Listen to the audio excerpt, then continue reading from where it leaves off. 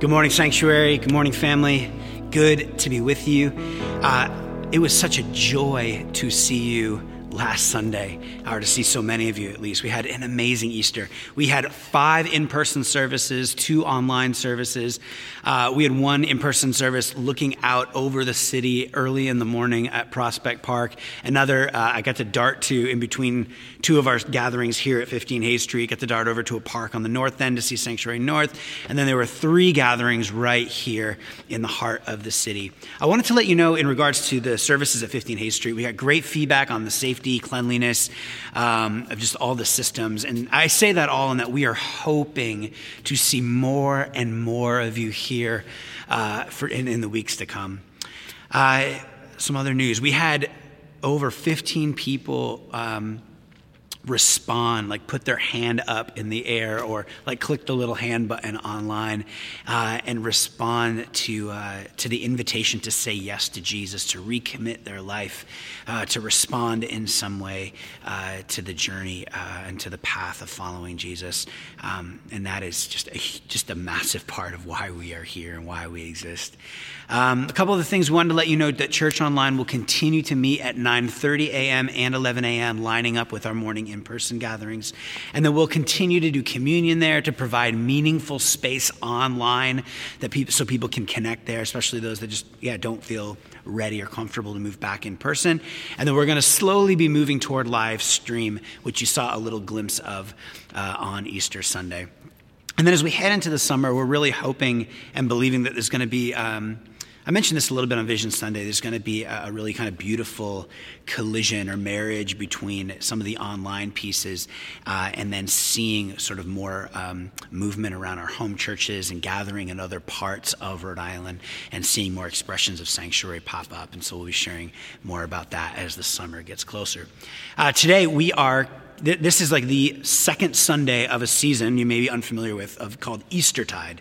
So Easter in the Christian calendar is not just really limited to one day in the course of a year. It is a 6-week period where we celebrate the resurrection. We celebrate the inbreaking of the kingdom. We remember in all sorts of different ways that we do not have to fear death any longer. We have this little hashtag or a little slogan that has popped up in our church for years now during Eastertide, which is simply raise life. Like, what does it mean to raise life in a culture of death? Or this year, zeroing in on that quote that I mentioned in our Easter service last week, what does it mean to be Easter people in a Good Friday world? And so we're going to look at a few of the accounts of the early church and ask, okay, what does it look like for us to be marked by the resurrection? Us as in Sanctuary Church, here and now. Not some broad theological vision, but a specific vision for what it looks like for us to lean in to our identity as the church, as a community, and as a family, and as a home marked out by Jesus. So today, I want to invite you, we're going to turn to Ephesians, and we're going to look at Ephesians 4 verse 1. As a prisoner for the Lord, then I urge you to live a life worthy of the calling that you have received. Be completely humble and gentle. Be patient, bearing with one another in love. Make every effort to keep the unity of the Spirit through the bond of peace. This is the word of the Lord. Thanks be to God. I think it would be such a funny thing for any of you to see or just see a pastor's inbox. It is quite the adventure. It is a lot of emails that look like, hey, can you tell me your position on insert hot button social issue? A lot of times it's like, can I tell you my story? Most often it's something related to, I have been so hurt by the church. I came to your gathering. I sort of liked it, but I'm terrified of getting connected. I've been hurt by leadership, and now I become like the stand-in for representing this institution that has hurt them, or they've been just frustrated by, or they don't know what to make of, or wondering if they're safe in that space. It's like, here's how I've been hurt.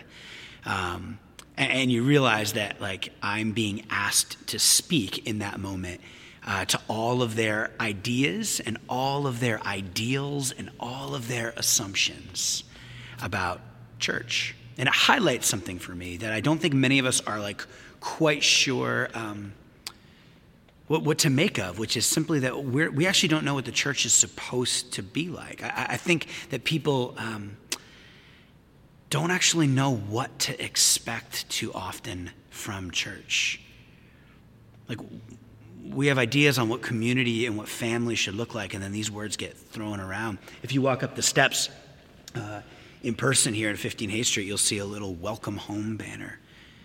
What does that mean, and what should my expectations be like that, especially when everyone has different expectations of what home is supposed to look like? So this passage is actually, one scholar says, one of the best descriptions of the church in all of recorded history, in all of the scriptures. So if you're new, I think this is going to be really great. You're going to get a vision of what the ideal is in so many ways. And if you're not new, man, I just hope this gives us a robust theological resurrection vision of who we're to be, of what it means to be Easter people in a Good Friday world. And so out of the gate here, second Sunday of Eastertide, I want to just name that Jesus desires a united church. Jesus desires a united church. As a prisoner for the Lord, I urge you, he says, to live a life worthy, Paul writes to this church in Ephesus, to live a life worthy of the calling that you have received. So first off, there's this shared calling. What does true unity and connectedness look like? Well, it looks like us being united in the upward call of being apprentices of Jesus. He wants us to see that we all have the same call, to seek first the kingdom of God, to walk in his ways, to be his disciple, to follow him. God calls us all to be the same thing. And some people really struggle with this. It's like Paul telling this church in Ephesus. By the way, just the background to this church, like this church, he came as he planted this. This is probably 3-4 years before. He's writing this now in prison to help root and establish them in all that he's taught them. But he launched this discipleship movement in this city that was just deeply, deeply unchristian, un-Jewish, introducing this very subversive way of being in the world. And so as Paul's like helping them make sense and codify a vision for what it looks like to be this new humanity, is this language that he uses, he is crying, he's helping all of these brand new followers of Jesus see that there is no junior call. He doesn't want people walking around thinking that they have some sort of lesser call than he does, than anyone else in the community does. Live lives worthy of that calling. So that idea of worthy is this word axios, which is where we get the word axis. It's like a balancing point on a scale. He's saying here that like based on everything that you've learned from me, specifically, if we were to take time and go back and read the first 3 chapters of Ephesians, that like based on everything that you've learned, like in chapter 1, it's like, praise be our Lord and Savior, Jesus Christ, who's blessed us in the heavenly realms with every spiritual blessing in Christ, chosen by the Father. He talks about being redeemed by the Son, sealed by the Holy Spirit, given this special revelation so that these people can know him and like walk with him and hear his voice, move from death to life. This brand new humanity having their heart strengthened in light of all of that. 3 chapters of this is who God is, thus this is who you are. He says, put that on the scale and then figure out how you are going to live the way of Jesus. So you're not going to live your life just based on thoughts about God or junk theology on Instagram or some like vapid devotional. You're going to build it on the scriptures, build it on his letters, and build it on this shared experience of walking faithfully with Jesus. You're living the Christian life based on chapters of New Testament revelation about who you are and what God's called you to, and thus like what is possible. And so you're supposed to take that. This is the language he's using here. Take that and measure it. Live a life worthy of that. You put all that on the scale and then figure out, all right, how do I flesh this out? Your response is supposed to be a response worthy of a calling that you've received. Paul Tripp writes, your life is so much bigger than a good job, an understanding spouse, and non-delinquent kids. It is bigger than beautiful gardens, nice vacations, and fashionable clothes. In reality, you are part of something immense, something that began before you were born and will continue after you die. God is rescuing fallen humanity, transporting them into his kingdom, and progressively shaping them into his likeness. And you get to be a part of it. Do you have that sense of call? Just think about your current response to the revelation that you've received. If you're here and a follower of Jesus, are you living out of that amazing grace? Are you living out of that testimony? So the first part of having a united church is seeing our shared calling. The second part is understanding how we then act inside that community. Verse 2, be completely humble and gentle. Be patient, bearing with one another in love. As we were setting up today, Adam, who you all know well, or many of you know well, as I was reading the passage out loud, he just said, oh, please, no, not this passage. Like, please, no, not this passage right now. Which I get. And if I feel like what I know Adam's going through, what I'm going through, and many of us are going through is a microcosm of what we're all going through right now in American life. It feels like nothing can really bring us back together. It feels cliche almost at this point to just even say it out loud, or just, not cliche, it feels tired. It's just everything is so polarized. The way we want to differentiate, right? Naturally, as humans, we want to differentiate from one another, but it's getting more and more extreme. It's being weaponized. So when we gather, even as like family around the table with friends, we don't want to talk about anything meaningful because everything is so controversial. Everything feels loaded, and to hold a contrary view to whatever is the dominant opinion in whatever context you're in is to like functionally be the worst person alive sometimes. Like we live in a city where it's just so hard to be united. Just the idea, actually, in some circles, of talking about unity and talking about a sort of humility, theological humility, will make you actually sound like a centrist, which used to be a good word, but which is quickly becoming an evil word. Like your convictions aren't sharp enough. Like you're too understanding of the other side. This has become, in some places, even a great evil. Our church is literally, we talk about every time we do a grow track or an intro to church, or I explain what we're about, we talk about being a center-set community. We declare Jesus is Lord, the gospel, and recognize that people stumble into the kingdom from all different vantage points with all different visions of what it means to be human and alive and who God is. And we invite people to journey toward that center, not creating a bounded set that you have to believe this about this issue and this about this issue before you actually can meaningfully step into the life of the community. Center set. We value our values, our journey values mapped onto the life of Jesus, right? To be an apprentice of Jesus is to journey, to walk the path of Jesus in 4 directions: upward, inward, outward, withward. Our values are journey. This sort of idea isn't centrist in a negative sense. It's meant to be humble. This is what we aspire to be as a community, as a humble place where there is actual difference and we can help move people along into greater faithfulness. This is becoming deeply out of vogue. And on top of all that, friendship is just hard. friendship is hard, especially in a place like Providence or a place like Newport. Like, people are always leaving, changing jobs, changing neighborhoods, even changing churches.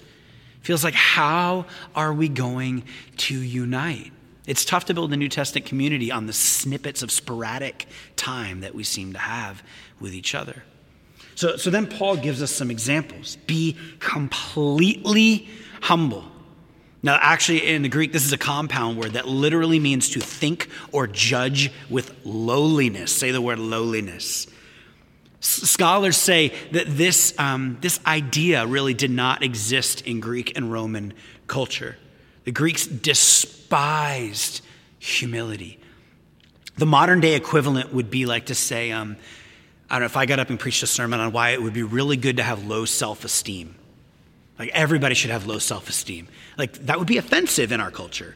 And that was what it was like to talk about humility in the way that Paul's talking about that in this context. So because this idea was so looked down upon in the time of this writing, they had to invent a word to describe the kind of humility that we are supposed to show toward one another. Matthew 11, right, where he's modeling this off Jesus. Take my yoke, my teaching upon you, Jesus says, for I am gentle and humble in heart. Paul is accessing this. But the Greeks, they thought it was unnatural to possess an instinct where they would voluntarily humble themselves before others. At the core of this word is this mindset that says, what a privilege it is to be in a room full of people greater than me. How many of you are like, you walked in on Easter Sunday, you like sat down, you're like, I can't believe I get to be in this group. There's Judy, she's in middle management. Like, that's amazing. Like, there's so-and-so in recovery. Like, I get to be in this room. I don't know if you've ever been in a room. I've had the pleasure of being in some rooms where there really was like a really special person in the room. There was the guest of honor. There was like the celebrity figure. And then awkwardly being in a room where people don't realize that they aren't at the center. Have you ever been in a room like that? Where someone's like, you are positing yourself like you are a big deal and you are not the big deal here. It's like, have the mindset that everyone is your superior. How would that change your understanding of how to act like in a room? Like, we walk into a place and you're just like, what a privilege. We love to talk about honor here at Sanctuary Church, like blessing. That for all the ways like sarcasm and a little like cynicism can be fun and kind of embeds itself in so much of New England culture. Like, we are really trying to push back against that on the regular. Because when we walk in, our first move is not to cut people down. It's to go, what a privilege. Like, in your heart to revere other people in that way. This is hard. Bernice King said, a nation will never eradicate what it worships. A nation will never eradicate what it worships, and we worship self above all else. In a place like this, in a family like this, in light of who we as a church pledge our allegiance to, we are called to walk the path of complete humility, whether it's in vogue or out of it. Second little framework here is to be gentle. Be gentle. Now, this has the idea, I love this. Are you with me? I don't know how I would tell. To be gentle. To be gentle is to have the idea of a wild animal that has been tamed. A wild animal that's been tamed. It's like all its strength has been brought under control, but for a particular purpose. For a particular purpose. It's hard to be gentle when we are so opinionated about politics and theories that we know a little bit about, or the best is about subjects that we only recently watched on a documentary. Like, suddenly we are just in. It's amazing how violently we want to share our 2 cents. Rarely do you hear things like, I really appreciate your opinion on that. I'm going to take some time to think on that and respond cautiously and thoughtfully next time we interact. Like, even saying that like sounds funny. Like, everyone is so violent. It's not that followers of Jesus, by the way, aren't passionate. We are. But we're called to rein it in the family of God. Ronald Rolheiser, he says, this is a cruel thing to say. This is a cruel thing to say. But all this angry zeal and passion, no matter how high the cause which fuels it, is not a sign that truth and the gospel are breaking through. When truth and the gospel break through, the first mark is compassion, not anger. Next word that Paul gives us is patience. This literally means long suffering toward aggravating people. Long suffering toward aggravating people. Do you want to know the biggest problem I have with being a pastor? It's that people are annoying. Like, so annoying. Being a pastor is so much about just dealing with really annoying people. And you know the problem being in a church? It's that pastors are annoying. Like pastoral staff, the staff of the church were annoying. People by nature are aggravating, filled with all sorts of idiosyncrasies. And like, just, I don't want to hear your theory on X, Y, and Z. And I can't believe you have this idea. In this moment, I so want to take a swipe at like the insanity of like pet culture, but I'm pretty sure that that's like more volatile than politics at this moment. So I'll just leave that alone. But like people, it's just, there's so much, like so many idiosyncrasies that it's just, I don't get it. I don't get it. You don't get it. We don't get it. Like, this is just, people are hard. People are hard. And as a result, we tend to just dismiss people and categorize them and move on. But we're called to be patient with people. Jesus has this moment where he says, if someone sins against you, like if someone sins, or he's asked this question, if someone sins against me, am I allowed to change groups? Am I allowed to change home churches? Like if someone were to do something, and he's like, no, Jesus says, no, stay in the same home church, stay in the community, stay in the family, and forgive them more than once. How many times? Jesus says 70 times 70. Keep forgiving them. Stay. Look, there is no other community in the world that offers that kind of patience. This is our call. We are commanded to do this. And if we don't get that right, what is our message to other people? We have to be the ones to model the solution to the world. Tillich says the kingdom of God will always remain transcendent. By that he just means the church, the way of Jesus will always remain transcendent.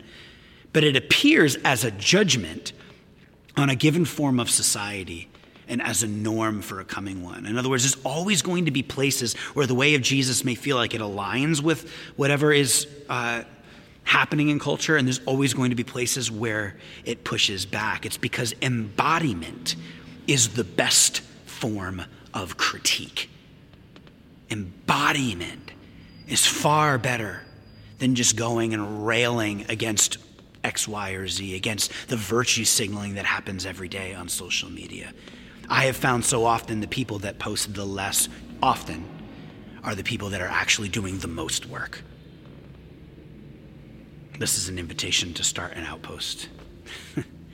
Suffering love.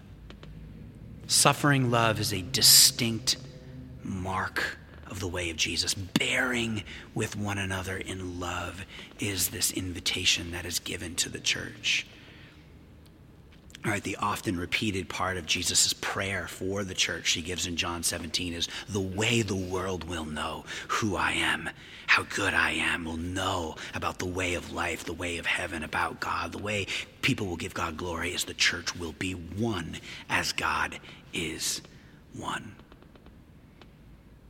You are invited to put up with other people because of your love, because how you have been loved. 1 Peter 4:8 says, above all, love each other deeply because love covers a multitude of sins. Proverbs 10:12, right, says hatred stirs up conflict. Hatred stirs up conflict, but love covers all wrongs. Jesus-centered love throws a blanket over the sins of others, so we aren't stuck always looking at it.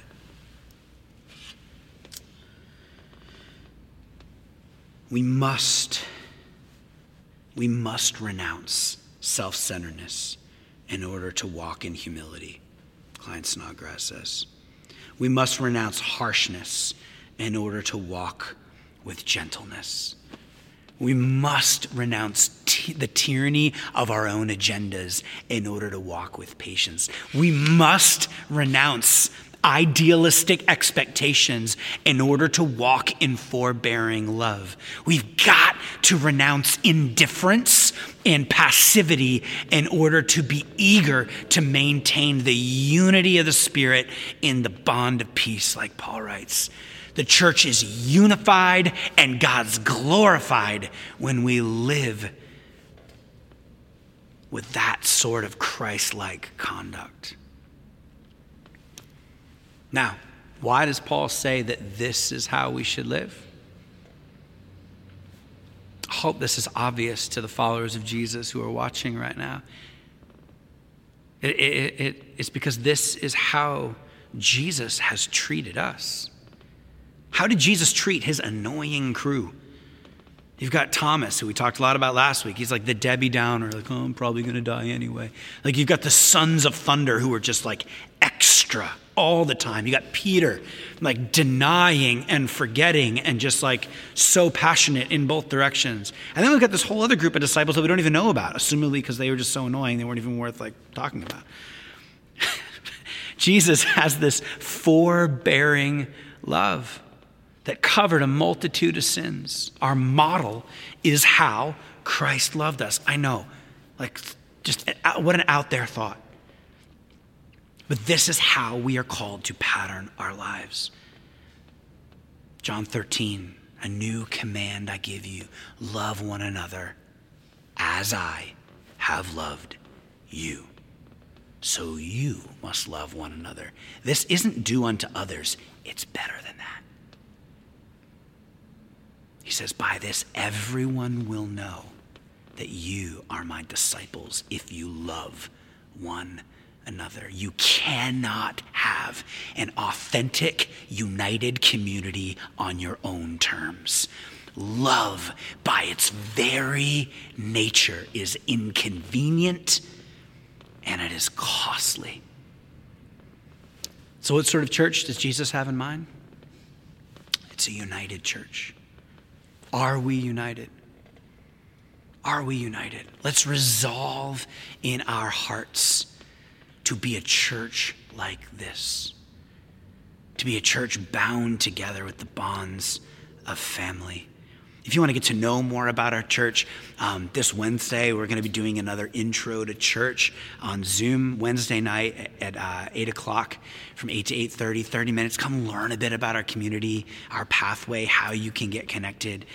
Join Grow Track when that comes back around in a week. Learn about your gifts and connect the dots with your story. Get a profile of what it might look like for you to journey in this family. But let's resolve in our hearts to be a unified church. Those of us who need to heed Paul's concerns when he's setting up the church in Corinth to come to the communion table. And he says, if you've got any issues with a brother or sister, go resolve those and take care of those before coming to take communion. If today's your day to do that, go and do that.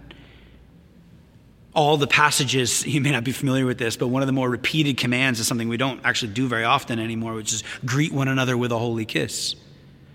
So to greet one another with a holy kiss, I mean, this was like to literally like plant on the lips of someone else, often before you're taking communion, like kissing one another. You can't really do that very well if you've got an issue with somebody else. They would actually call this in the early church the Judas kiss. It was like a kiss of betrayal if in your heart there's unresolved whatever. There may be an invitation here to begin the process of reconciliation, of healing and love. Let's resolve in our hearts to be a church like this. Look, the deepest relationships in life are monogamous ones. Brian Loritz recently said, the beauty of marriage is the discovery that your way is not the way of doing things, not the only way of doing things. So we don't leave, but we hang in there and we grow. And then he says, what if we brought this mindset and depth of commitment to the church, especially the multi-ethnic church? Right? Providence needs a united church on all fronts. I believe this is why God has actually been calling us, if you haven't heard this, has been calling us as a larger family to unite together more regularly around worship. In a week, we're going to be having a heart night here. Heart is like a space where we come together and we worship. In this heart of the city, for the heart of the Lord, we come together and we sing. All of our congregations come together. And doing these more frequently is going to be so important as that binds us together in unity. Will our church be a thing of beauty in these divided times? A number of years ago, there was a older 60-something-year-old or so black woman sitting like second to last pew, and she would always have a little Trump pin. And in this pew right here was a 22-year-old young woman who was transitioning to be a man, a transgendered man, who was incredibly active in sort of the justice community, social justice community here in the city. And in the wake of going through this transition and the depression that was happening in his life, you had this woman who couldn't have been more diametrically opposed on so many levels, racially, politically, age, culture, take him in to their home and care for them. I have a friend this summer who, after Ahmaud Arbery and George Floyd's deaths, were really wrestling with the rhetoric of Black Lives Matter and trying to understand systemic racism in a meaningful way for the first time. And this couple who were white went to a home church leader that they were a part of who was black and began just to ask questions about race and about if they had blind spots and what it meant to be an ally and what it meant to be a follower of Jesus in this moment, as they were getting very mixed signals on how best to engage this very complicated moment. A number of years ago, they were friends of mine who, one of this married couple, and one person in the marriage had an affair, had a moment of infidelity. And there was another couple in the church who had actually been through something really, really similar years before. And watching these two connect and be able to, seeing that older couple help heal and talk about grace and forgiveness and reconciliation and love and to care for them. I hadn't seen anything like it. And then recently there was a leader in our church who was going through something just incredibly painful. And a friend came to him and said, hey, my dad has been through what you're going through. Could I connect you guys? And allowing that person to begin to walk this leader through an incredibly challenging moment. When we talk of unity in a divided world, and we talk about a distinctly Christian vision of unity, a Jesus-centered vision of unity, we are talking about something potent and powerful. We are talking about something that brings a sort of healing and wholeness that we believe the world is desperately wanting to see more of. At Sanctuary, we say it like this: we are called to journey together as one body. We value the image of God in all people, everywhere. We believe that we were created to live deeply with one another, carrying each other's burdens, sharing our possessions, to pray for and confess our sins to each other, to suffer and celebrate together. It's in these honest, loving relationships that God transforms us. The way of Jesus cannot be lived alone. Lord Jesus, as we come to the table, as we come to the bread and the cup, we know, Lord, just historically, this has been the place of profound unity of alignment, where our shared call, where our shared commitment to each other is met with your commitment to us, where we get to witness and literally ingest the love and grace, forgiveness that has been poured out on us. And so I pray, Lord, in a moment like this, I pray right now that there is just like conviction on those of us that struggle with gossip. I pray there is conviction to remove ourselves from the toxic environments of social media that we find ourselves in. I pray that there is just a renewed commitment to honor and bless those around us. I pray, Lord, that there is a deep humbling that would happen in my heart and in the heart of our teams and leaders and the heart of our whole church, that we would be a community that is marked by your grace. So we come to the table ready to take, Lord, the wine of forgiveness and the bread of relief. I pray this in the name of the Father, the Son, and the Holy Spirit.